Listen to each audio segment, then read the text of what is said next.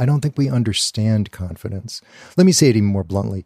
I think that a lot of us confuse confidence with arrogance and bluster and a complete lack of recognition of one's own flaws and insecurities.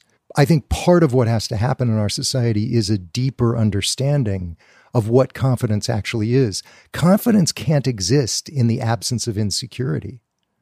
Every human being is insecure. Every human being is afraid. And a person who is willing to actually admit that is actually more confident than the person who refuses to admit it, because it takes courage to admit that you're insecure.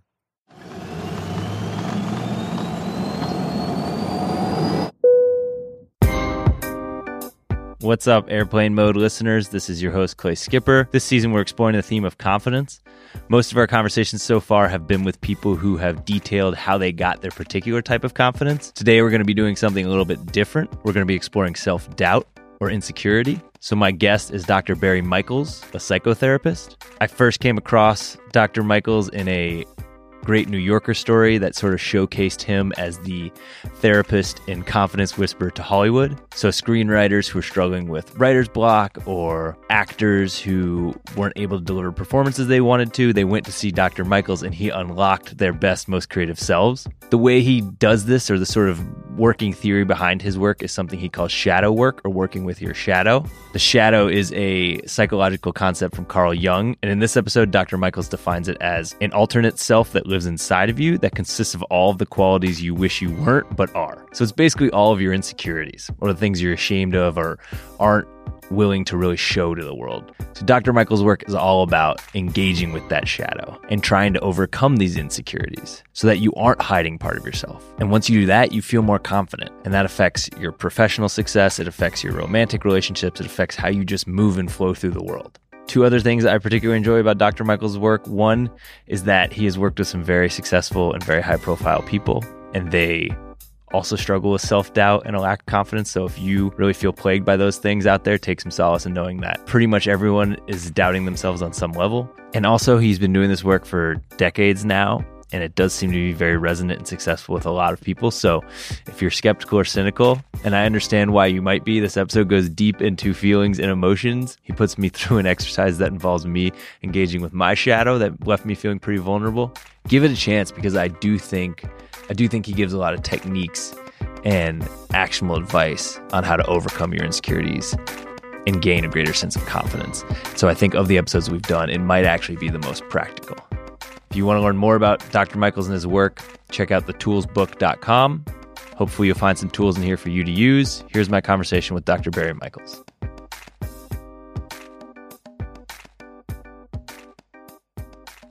All right, Dr. Michels, I'm so excited to have you on the podcast. We have spent the episodes that we've recorded for season 2 so far talking to people who display some level of sort of elite confidence. We've talked to a cave diver, an NBA sharpshooter, master trash talker. And so I'm excited to have you on to talk about a little bit of the flip side of that coin, which is, I think, something we all struggle with, which is self-doubt.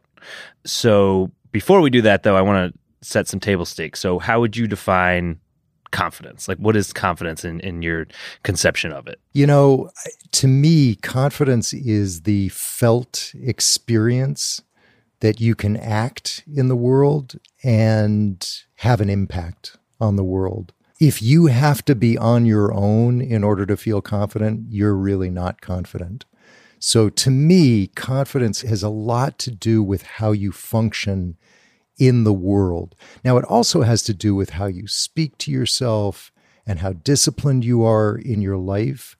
But the people that I treat who are really confident have a sense, it's just an experience of themselves as masterful in the world, is what I would call it. You can call it anything you want, but I think if you've ever felt confident in your life, you know what I'm talking about. It's a sense that I really know my stuff when it comes to this situation or that situation, whatever it is. And when you speak of people you work with, how many people that come to see you generally struggle with some form of self-doubt or insecurity? Everyone. Everyone. Yes. Wow. And this is one of the most important things that I can say to people, because we have a real myth in our society, which is that there are some people, whether it's because they're so wealthy or so famous or so accomplished or whatever, that they've somehow graduated beyond insecurity.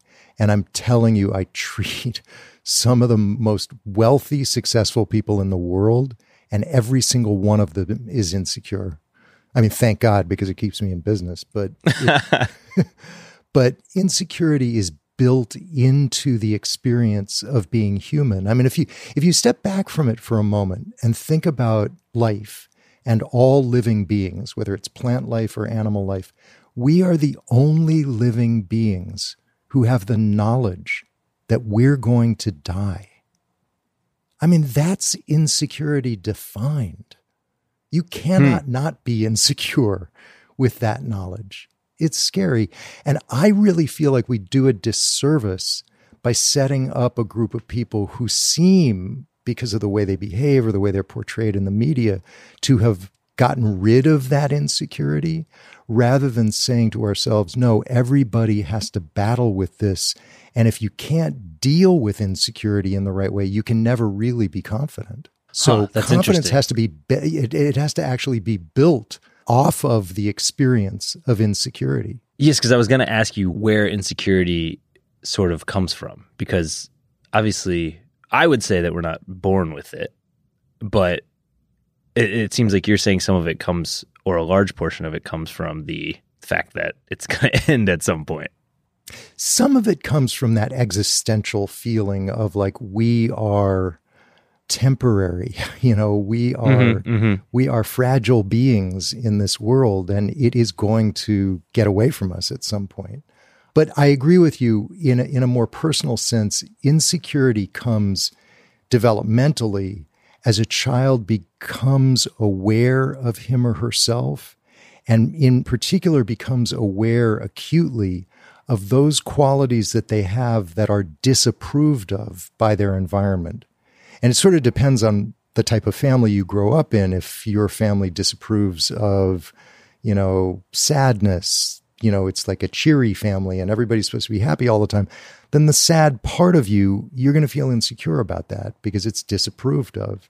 Later on, by the way, you move outside the family into systems that have different values from the family.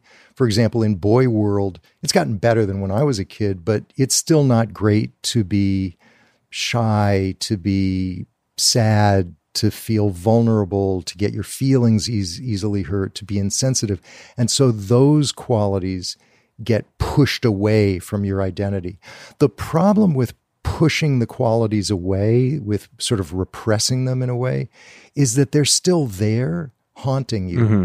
And from that point forward, you have this fear, which is that somebody's going to see those qualities.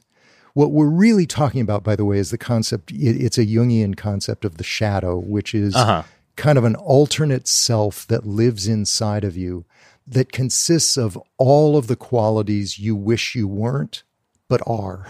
The shadow is the source of a tremendous amount of insecurity because you can't get rid of it. Those qualities are there. You were born with them. But if you don't like them, if you're constantly disapproving of them, then you're constantly hiding them. And then you're constantly afraid that other people will see them. And that's the source of insecurity. I didn't expect to get into it this early, but I literally came from a therapy session 2 hours ago where we were discussing this very thing about, my family is a family where we did not really engage in feelings very much, which is not to say there weren't feelings, but we didn't really discuss them or label them or have the language to talk about them, which was probably unsettling for a small child. Of course. So a lot of my insecurity does stem from sort of, you're not supposed to be vulnerable, you're not supposed to show emotion, things like that. That is my shadow in some ways. Yeah. So do you mind if I work with you a little bit and just as a way of demonstrating how I would work with that shadow? Absolutely. Yeah, I'd love to do that. Great. So close your eyes and take some feelings that you do have inside of you and that, if possible, maybe you feel leery of expressing, if not ashamed of them. Mm-hmm. And just take the feelings and push them out in front of you and give them a face and a figure that looks something like you. It might be younger, or it might look worse than you because, you don't like this part of you. Obviously, it was disapproved of. Mm-hmm. But try to feel as if this thing that you're seeing in front of you is real. Now, just to start with, what are your impressions of him? Like, how do you feel about him? I immediately go to like a very shy middle schooler, sort of bookish, and sits at the front of the bus, reads his book, keeps to himself, is quiet, and sort of feels outside for some reason. Yes. So he doesn't belong in some way. Mm-hmm, mm-hmm. Yeah. And how do you feel about him? Like, if you were to introduce him to other people, would you feel proud of him, ashamed of him, embarrassed of him? I feel sort of tender and compassionate towards him. Great. But I would not want him to be seen by other people. Sort of like a little brother that you don't want, like you love, but you don't want hanging around. Exactly. Like, we're fine when we're home alone, but I don't want to bring you out with my friends, kind of thing. Exactly. Yeah. Good. Yeah. Great. Okay. So look into his eyes and ask him like this. You can use your own words, but the basic question is, what is it like for you that I am kind of ashamed of you when we're around other people? Like, I want to hide you. How do you feel about that? How does it make you feel? So I'm asking that to him. Exactly. And don't worry about making up his response. Let him actually respond. Ask him and then see what he says. And you don't have to do it out loud if it's uncomfortable, but Lonely, I think, is the word that jumped out to me. Got it. Now, have you ever felt lonely in your life? Certainly. Yeah. Good. So what I want you to do is, again, look into his eyes with that feeling of loneliness inside of you and say to him, I know what it's like to feel lonely, and I'm really sorry I made you feel that way. So you have any response to that? I feel like his posture just sort of became less closed off. Now ask him like this. I'm speaking as you now, Clay. Mm-hmm. Tell me something, even if it's small, something that I could do in the next 24 or 48 hours that would make you feel like I've chosen a new path, like I'm changing my relationship with you in regard to this thing of hiding you in front of other people. Well, I would not hide. Sometimes I read books and I feel ashamed because they're like self-helpy, if you will. and like I'll place them face down on, like when I'm out to dinner, if I go out to read at dinner or something, I'll place them face down so other people don't see them. And so not doing that. Yeah, so he would like you not to place them face down, to sort of like declare, I'm reading a self-help book, fuck you. Excuse my language. No, that's okay. Yeah, definitely. Yeah. Okay, so what you can open your eyes. What you and I just did was sort of classic shadow work. And see, what I would now recommend to you, if this were a bona fide therapy session, is I would say to you, number one, just interact with him a little bit every day. Just conjure up the image, apologize to him for having left him alone and made him feel rejected. And then when you're out and about during the day, try to carry his image inside your consciousness when you're in front of people, particularly when you're talking to people, so that, and you don't have to describe it to them. You don't have to tell them anything about him if you don't want to. But what you're doing is telling him, just simply by holding his image inside of you as you're talking to other people, what you're telling him is, I am not ashamed of you. I will not hide you. I own you as a quality of me. I mean, you can see naturally how that has a bearing on confidence, because if you are, even if you're not aware of it, if you're hiding such an important, introspective, intellectually curious part of you If you're hiding that, you can't possibly be as confident as you could be if you owned it. It was just like, yeah, that's who I am. And again, this is not about blaming parents. Look, parents automatically have value judgments. I had value judgments with my kids. And so we unwittingly, but inevitably, create shadows in our kids. And it's up to them to own their shadows. To me, that's part of the work of adulthood. Becoming a fully like realized adult is owning the parts of you that you actually feel good about. But that you were made to feel bad about. Well, totally. And it's interesting that the place that I saw him was on the bus, because I think that certainly even if my family was not a place where feeling was that present, it's also sort of like a generalized chorus of people I grew up with, and whether or not they were that way or they weren't actually that way, that's sort of the narrative or story I've decided to tell myself about that time. So yes. I think it's, to your point, it's not all, at least in my case, it's not all the family. 100%. Also, by the way, I don't know if you've noticed this, but buses are shadowlands because everybody's awkward. You're surrounded by strangers.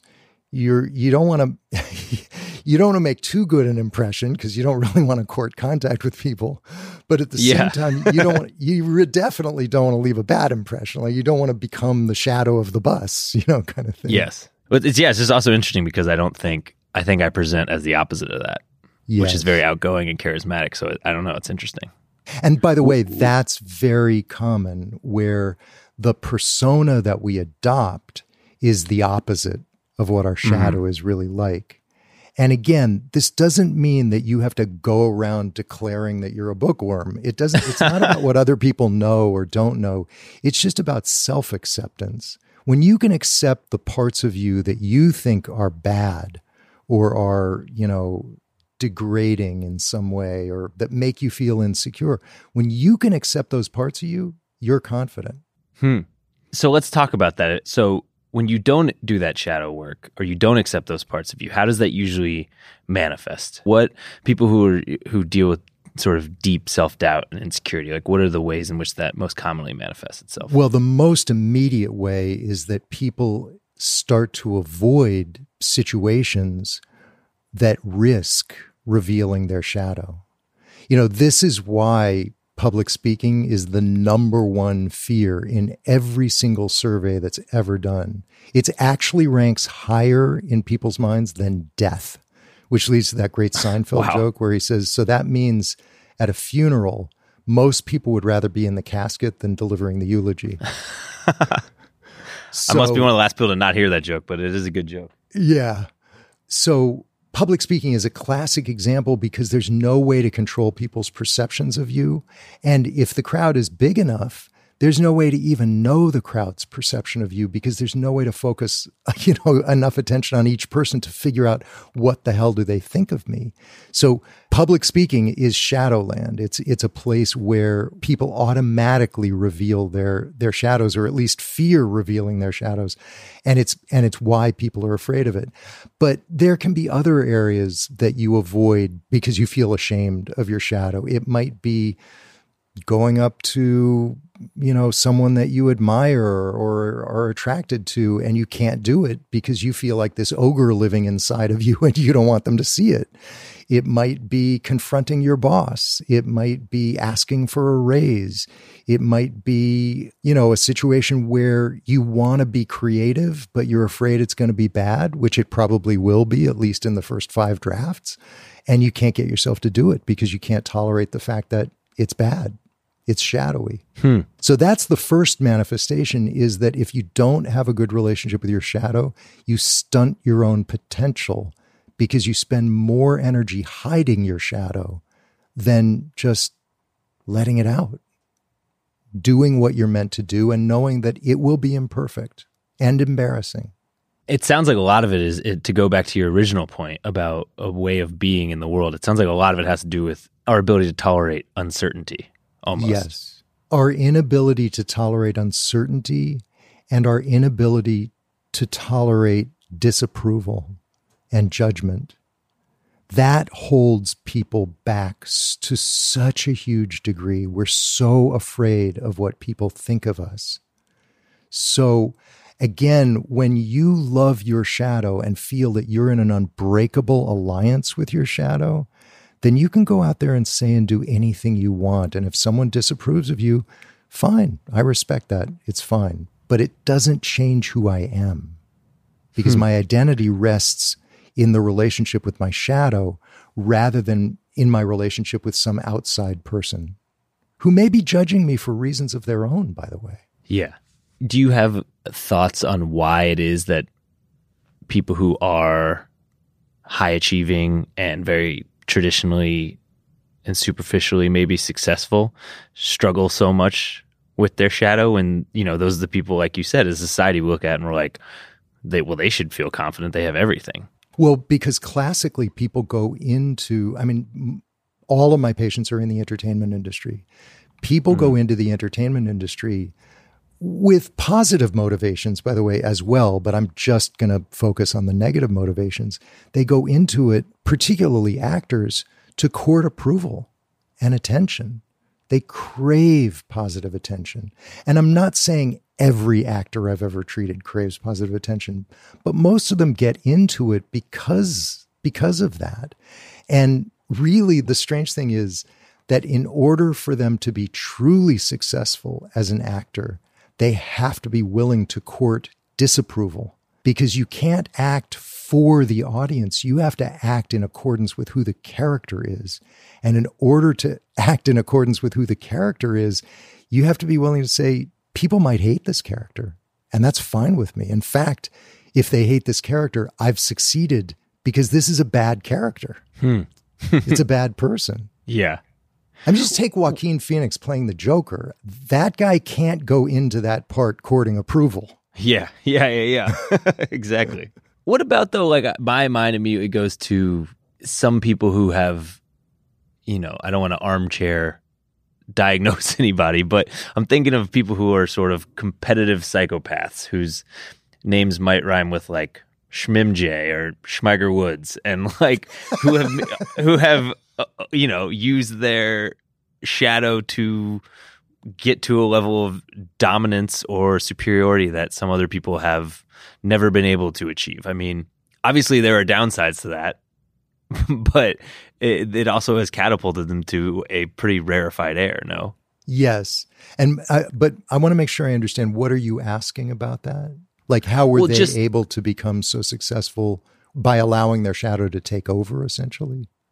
They were never good enough, I guess is what I'm saying. And they were never going to be good enough. And as good as they were, they probably weren't good enough. Yes. But that speaks to some deeper insecurity. But it also seems to be an insecurity that had certainly maybe destructive in their personal lives forces, but in their, in the one area where they were channeling that somewhat, you could say, if you're just basing it on athletic prowess and athletic excellency, constructive force as well.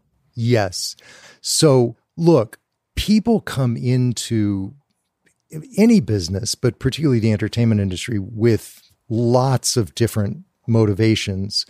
Some come in just with the desire for power and for approval and popularity, or what you're really describing isn't popularity. It's just raw power. They want power.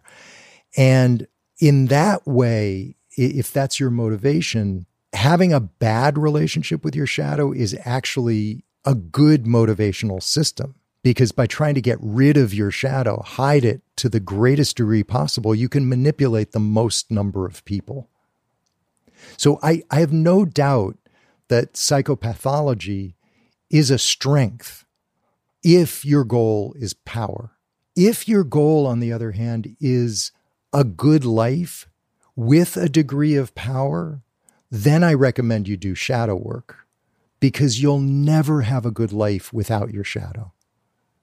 If there's this alternate being living inside of you who is lonely and who feels alienated and who feels hopeless that you'll ever recognize him or love him in any way, you are going to be an unhappy person for the rest of your life, because from time to time, he will take over and you will feel all of the desolation that he feels 24 hours a day, 7 days a week. So we want to separate two things. One is what the external world rewards. And sometimes it rewards psychopathology.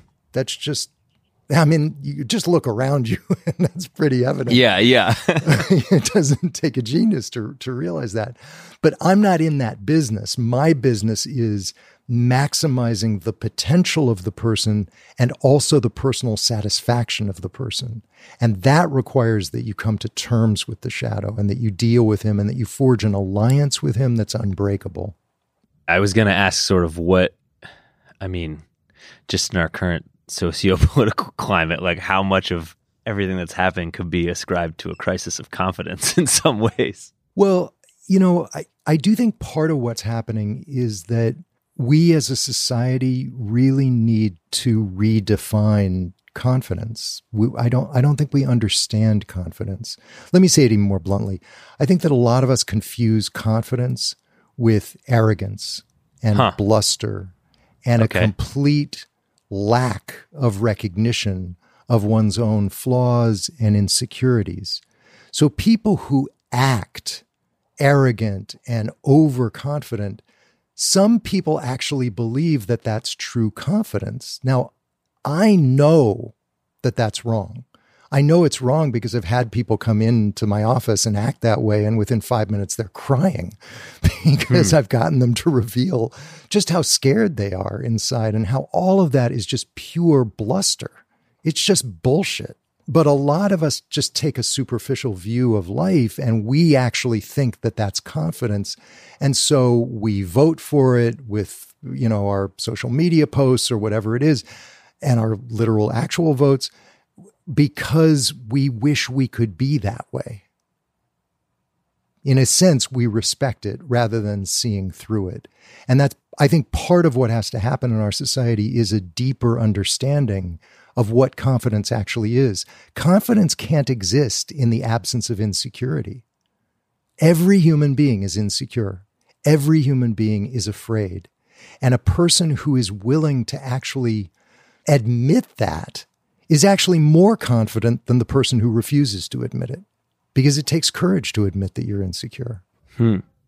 That was going to be another one of my questions, is sort of, it's not a purging of that insecurity. It's sort of a learning to live side by side with it sounds like. Yes.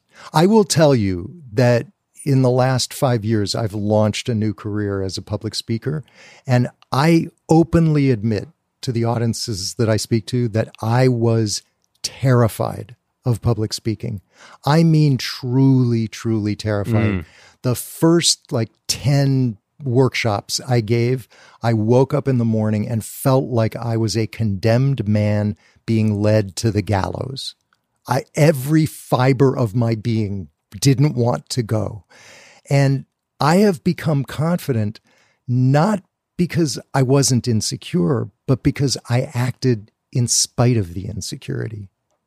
I did it over and over and over again. The last time I spoke to 1,500 people.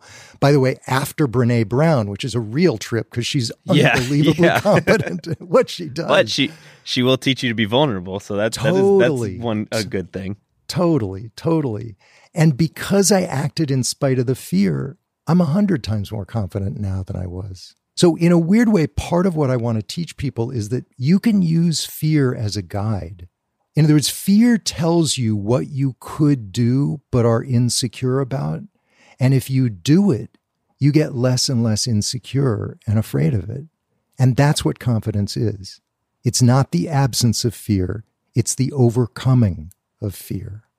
One of the things I've learned in my time in therapy is that a lot of these emotions like fear and insecurity, we feel great shame about. Yeah. But the shame will keep you from curiosity or asking why. And so to your point, what is the fear there to show you? And if you just try to stuff it away, then you're never going to, actually be able to look at it and see it and maybe have it transform into something else. Yeah, exactly. I've really gotten to the point where I use my fear as a guide. Like if I'm really afraid of something, I've reached the point where I say to myself, that's something I have to do. I have to do it Because Can you give me an example? Public speaking. That's the best example I have. If there are moments where you feel confidence lacking, say before you have to speak to a large audience, or even if it's just in a session with a client, I mean, what are some steps you take in that moment to sort of, I guess, supercharge your confidence, or what do you do to sort of to work with your insecurity in that moment? The thing that I do the most often that works the best is shadow work. So I take the part of me that's insecure, that's really scared, that really does feel like a condemned man leading, going to the gallows. And I push the feelings out in front of me, which in itself is worth the price of admission, because at least I'm not feeling them. They're like right out in front of me where I can deal with them. And then what I do is I look deeply into his eyes, and what I say is this: you and I are about to get up in front of a group of people and we're going to talk. Here's my promise to you. I love you now, and I will love you just as much when this is over. I don't give a shit how well or poorly it goes. I don't care if anyone likes me or hates me. You are my first priority. We were born together. We're going to die together. Nothing else matters except that you and I are together in this experience. And usually that has a really calming effect on me, because it puts my priorities back in the right place, which is inner peace, an inner sense of like, I know who I am. And if people don't like this, they don't like it.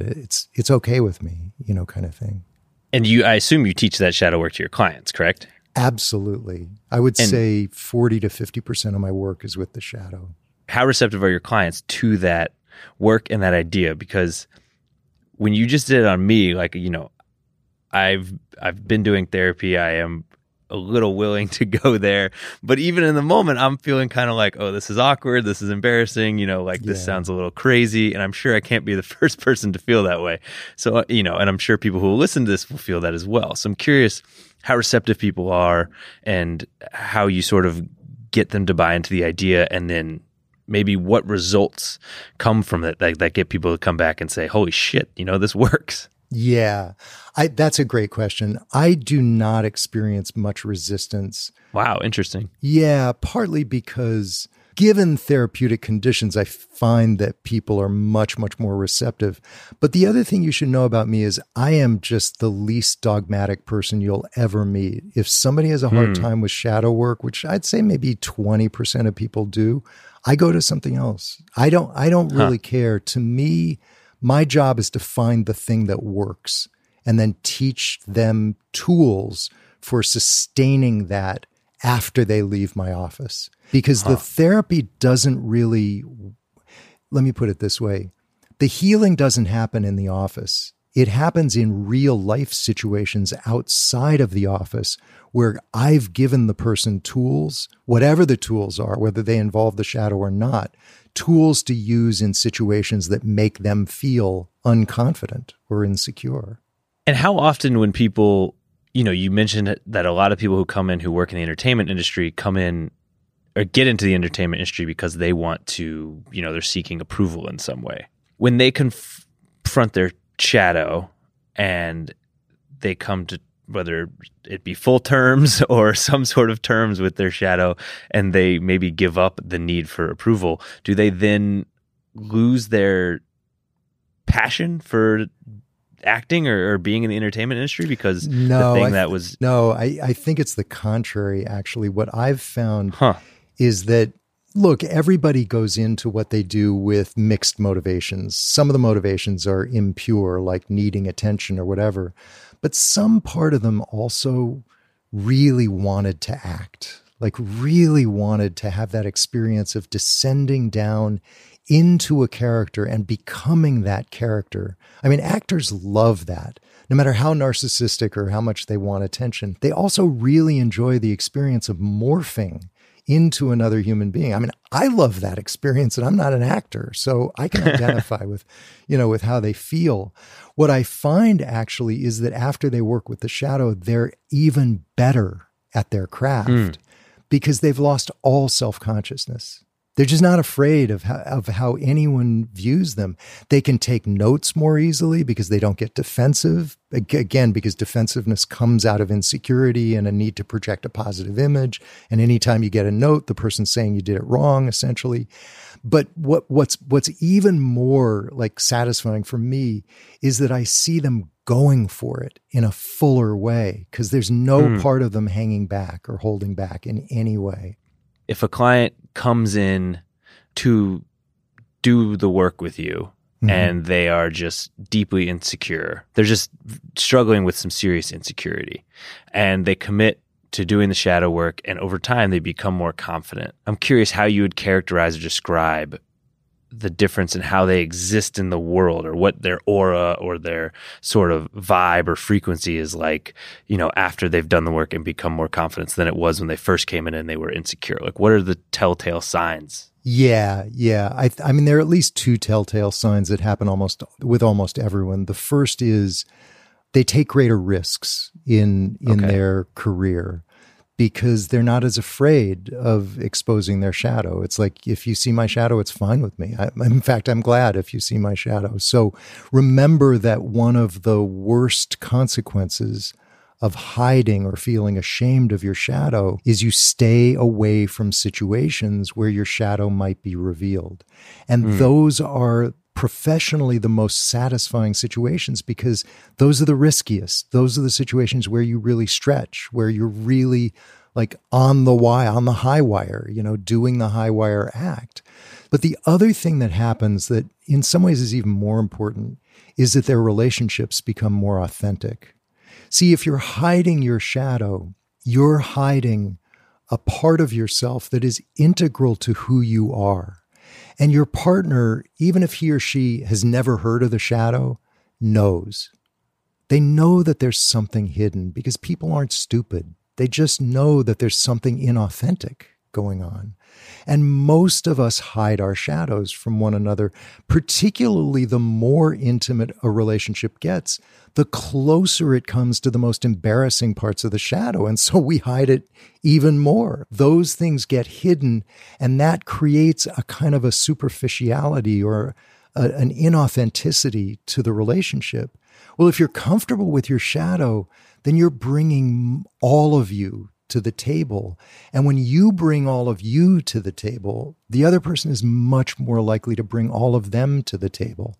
And so relationships become much richer and more satisfying, and frankly, more interesting, because it's not the same thing every day. It's like, God, I felt this today, or my shadow was thinking that today, or, whatever. Is what I'm saying making sense? Because it's so hard to describe this. But if you're hiding part of yourself, you don't realize it, but you're being inauthentic. And without realizing it, you're telling the other person your shadow isn't welcome here. It does make sense. I mean, I think the thing that just occurred to me is sort of, when you carry that sort of insecurity around, you're always performing, right? And then beautiful. Yeah. In that way, is like being insecure is sort of a form of self-absorption in a way, because you're always thinking about, how am I coming off? How is my performance being received? And that keeps you from getting out into the world, right? And so it would make sense that would affect your relationships and make them less authentic. And so, yeah, I think it definitely makes sense. Clay, that's really well said. And that's another point. And I'm really glad that you brought it up.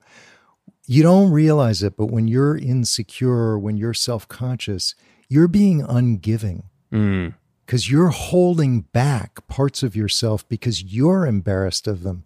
What the other person experiences is not that you're protecting yourself, but that you're being aloof, cold, ungiving, withholding. So when you're comfortable with your shadow, you're not holding on so tightly, and you can give more energy to the other person. And what I find is that when you give energy to people, they blossom. They just feel comfortable. They settle in, and they're much, much more relaxed and willing to reveal parts of themselves. And that's how authenticity and intimacy really occur. Yeah, I'm just thinking the word aloof. It's like, I'm imagining in that hypothetical connection or meeting, the two people go away and they probably both think, oh, that other person didn't like me very much, right? Exactly. And it's like, but that's not true. It's just they're projecting their own insecurity onto it. And it's like, how many times does that happen in the world? Exactly. It happens all day, every day, every day. Exactly. Is this different from imposter syndrome? Because that was one thing I want to discuss with you, but imposter syndrome just seems like maybe a symptom of this larger shadow. 100%. Yeah. The way I would explain imposter syndrome is it's the feeling of fraudulence you get when you become aware that the image you're projecting doesn't include big parts of who you are. It's different from, in other words, I'm judicious about what I reveal about myself to other people. I'm picking and choosing. But if I'm denying parts of myself, if I myself have a judgment about parts of myself, then I'm working hard to project a false image of myself. And it's the work that you're doing that creates imposter syndrome. It creates that uncomfortable mismatch between who you are and this image that you're projecting of yourself. And the amazing thing is people with imposter syndrome are usually exhausted by the age 40 because they spend so much energy trying to keep up this pretense. You know, it's like they're constantly running an advertisement about themselves, you know, kind of thing. And that's exhausting. That is exhausting. When I can work with people like that and they start to feel comfortable with their shadows, not only do they reveal more about themselves, they just get a boost of energy because it's like, oh my God, I can stop hiding so much.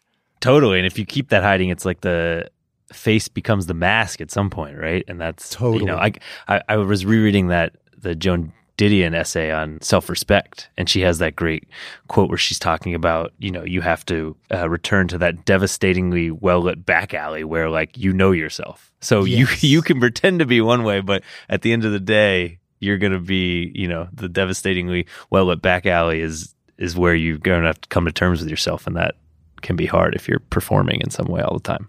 I love that the wording of that, the back alley, because I see the shadows in there. You know, that's shadow territory. Yeah, definitely. So I'm curious what role discipline plays in confidence, right? Because I'm almost thinking like the more times you work with the shadow and you show up for it, the easier this becomes, maybe? Like if you're disciplined in showing up and doing the work? Yes, 100%. It's really important to be disciplined with the shadow work, but it's also way beyond that. Think about it. If you make a New Year's resolution that you're going to stay away from carbs and sugar, and by day 4, you're eating donuts, how much confidence can you have in yourself? And this is really important because people need to know that a big part of self-confidence is self-credibility. In other words, do I believe that I will carry out the commitments I've made to myself? If the answer to that question is yes, then I'm going to be confident because I'm going to believe that when I make a commitment, it will be done. But sadly, if you ask most people if they really honestly believe they're going to carry out their commitments, they'll admit the truth, which is, yeah, I'll do it for 3 or 4 days and then I'll stop. And then within a week, I'll forget I even made the commitment. It is mathematically impossible to be confident when you are constantly letting yourself down like that. So people don't realize, but there are parts of you that are watching what you do. And when you make a commitment and then so easily break the commitment, those parts of you lose faith in you. And they should lose faith in you. You're not a credible partner. So yeah, 100%. Self-discipline is it's an incredibly important component of confidence. If you can't believe in yourself, you can't be confident. Now, over time, if you do the shadow work, do the sort of critical voices still come up and you just know how to deal with them, or do they sort of abate after a while? I think it's unrealistic to think that critical voices aren't going to come up. I mean, again, I've treated people on their deathbed and they're still hearing critical voices. It's just that their relationship to those voices has changed so dramatically that it's more like oh yeah, you again. I guess you had to come to the picnic too. Fine, whatever. Yeah. You know? Yeah. Where we really get into trouble with critical voices is that we listen to them and the critical voice convinces us that it's our voice. And once you can start to differentiate who you are from who the critical voice is, that's half the battle. They gain their power from sheer repetition. Even if you just say, that's a voice I don't listen to, inside yourself, within a couple of weeks, that voice won't have as much power. Yeah, it's deconditioning in a way. Exactly. I'm just looking at this quote in front of me from Joan Didion that says self-respect is the willingness to accept responsibility for one's own life. I don't know why that's popping out to me, but it's just interesting because it almost feels like in that respect, confidence is sort of a harnessing of one's own agency, but also, like she says, sort of being accountable to yourself in a way too, that I think is powerful and interesting. That's exactly right. And you could even substitute the word shadow for life, and it would make sense in the context that we're discussing. If you take responsibility for your shadow, you can actualize yourself in ways you never realized were possible. So as a way of wrapping up, I just want to ask you for, if someone listens to this and, because I find this stuff very powerful and refreshing, but I'm also aware that not everyone is maybe as willing to believe as I am. And if someone came away from this feeling skeptical or cynical, I'm curious what you would say to them about why they should give this shadow work a try, or what the benefits might be if they did give it a chance. I would tell them exactly what I tell my patients, which is, I'm going to give you some tools. If the tools don't work, fire me. Because if the tools don't work, you shouldn't be paying for them. Yeah. And I'm not asking for true believers. I'm not a preacher. I don't run a church or anything. Yeah. But if they work, then who cares why they work? We don't need to even get into that. Just use them. And if the person has particular problems with the shadow as a tool, in our books, there are gobs of other tools that you can use that will have a very similar effect on you. One of the tools that I sort of was tempted to mention earlier in the podcast is a tool called reversal of desire. It's a tool that's designed to get you to do things that you're afraid to do, or that you avoid, or that you procrastinate on regularly. And the reason it is important for confidence is that if you don't do the things that you're meant to do, you can't be confident. So you got to get yourself to do those things. Now, it's called the reversal of desire because there's always some pain associated with taking action, especially on things that are important to you. There's fear that it won't work out. There's fear that you won't do it well. There's just the pain of getting yourself up off your duff and actually doing something, I feel that every single time I sit down to write, there's some pain about just having to write a sentence that I know is going to be crappy on the first draft and that I'm going to have to edit, over and over again. Yeah. It's called the reversal of desire because our most natural desire as human beings is to avoid pain. That's just built into us. It's called the reversal of desire because what the tool does is it says, bring it on. Bring on the pain. Not because I'm a masochist, but because I know it's going to be painful and I have to teach myself to move through pain to get to the other side in order to overcome pain. And that's exactly what the tool does. Is it has you visualize the pain and has you visualize running through the pain and getting to the other side and being free of the pain, which then enables you to take the action step. I like that a lot. So that doesn't involve the shadow at all. It doesn't. Yeah. But no, that's great. It's a less sophisticated tool, but it's actually more effective for some people. That's great. It's making me think of this author by the name of James Clear who wrote a book all about habits. And he talks about starting a new habit. I think he's specifically talking about going to the gym, and he's talking about how it's painful. And he's like, but each time you go, you are casting a vote for your desired identity, right? So you want to be a person who goes to the gym, but after 3 months of going to the gym and every day casting a vote for yourself by going to be the type of person who goes to the gym, you are now a person who does go to the gym. And it sort of reminded me of that. Exactly. And that has 2 points that are really important associated with it. One is your identity consists of your habits. Yes. So if your habits are bad, your identity is going to be bad. You're not going to feel good about yourself. If your habits are good, Your identity is going to be stronger. And the other thing I wanted to bring up is that I very often analogize tools to weightlifting. We would never expect our bodies to stay in good shape without exercising our bodies, but we expect our minds to function without any intervention on our part. And in my experience as a shrink and just simply as a neurotic human being, my mind completely dysfunctions the moment I stop using tools. My mind needs to be exercised. I need to put it through its paces in the form of tools in order for it to stay clear and creative and productive. Huh. I like that. Yeah, I like that framework, the mental gym. Yeah, exactly. May I ask before you go what your shadow looks like?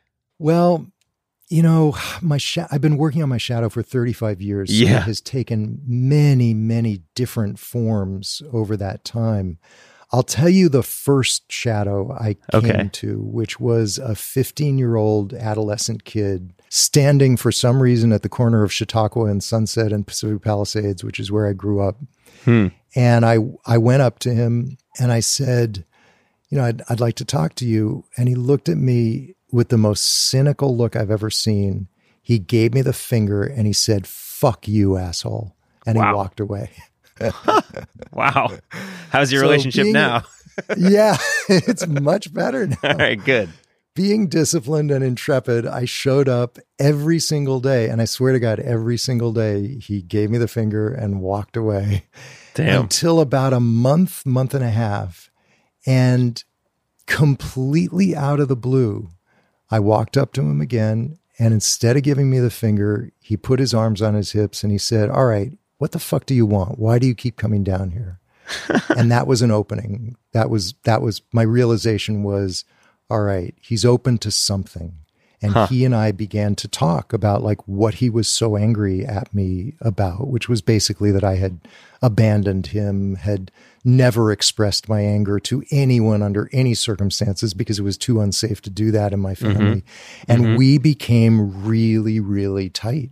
Like really, really good with each other. But the reason I'm bringing it up is A, to answer your question, but B, also to encourage people not to give up. In other words, the shadow doesn't trust you. And it doesn't trust you for good reason because you've basically thrown it into the closet whenever you're around people. It hasn't been a happy life for the shadow. He's like your poor white trash relation. Kind of thing. So don't expect him to necessarily be your friend automatically just because you heard this podcast and decided to show up for him. Expect some resistance and persist. Every relationship requires persistence. And it's no less true with the shadow. I love that. That is a great place to end, though. We do always ask one final question, so I'm going to ask you that, which is for a favorite fuck up. Favorite fuck up.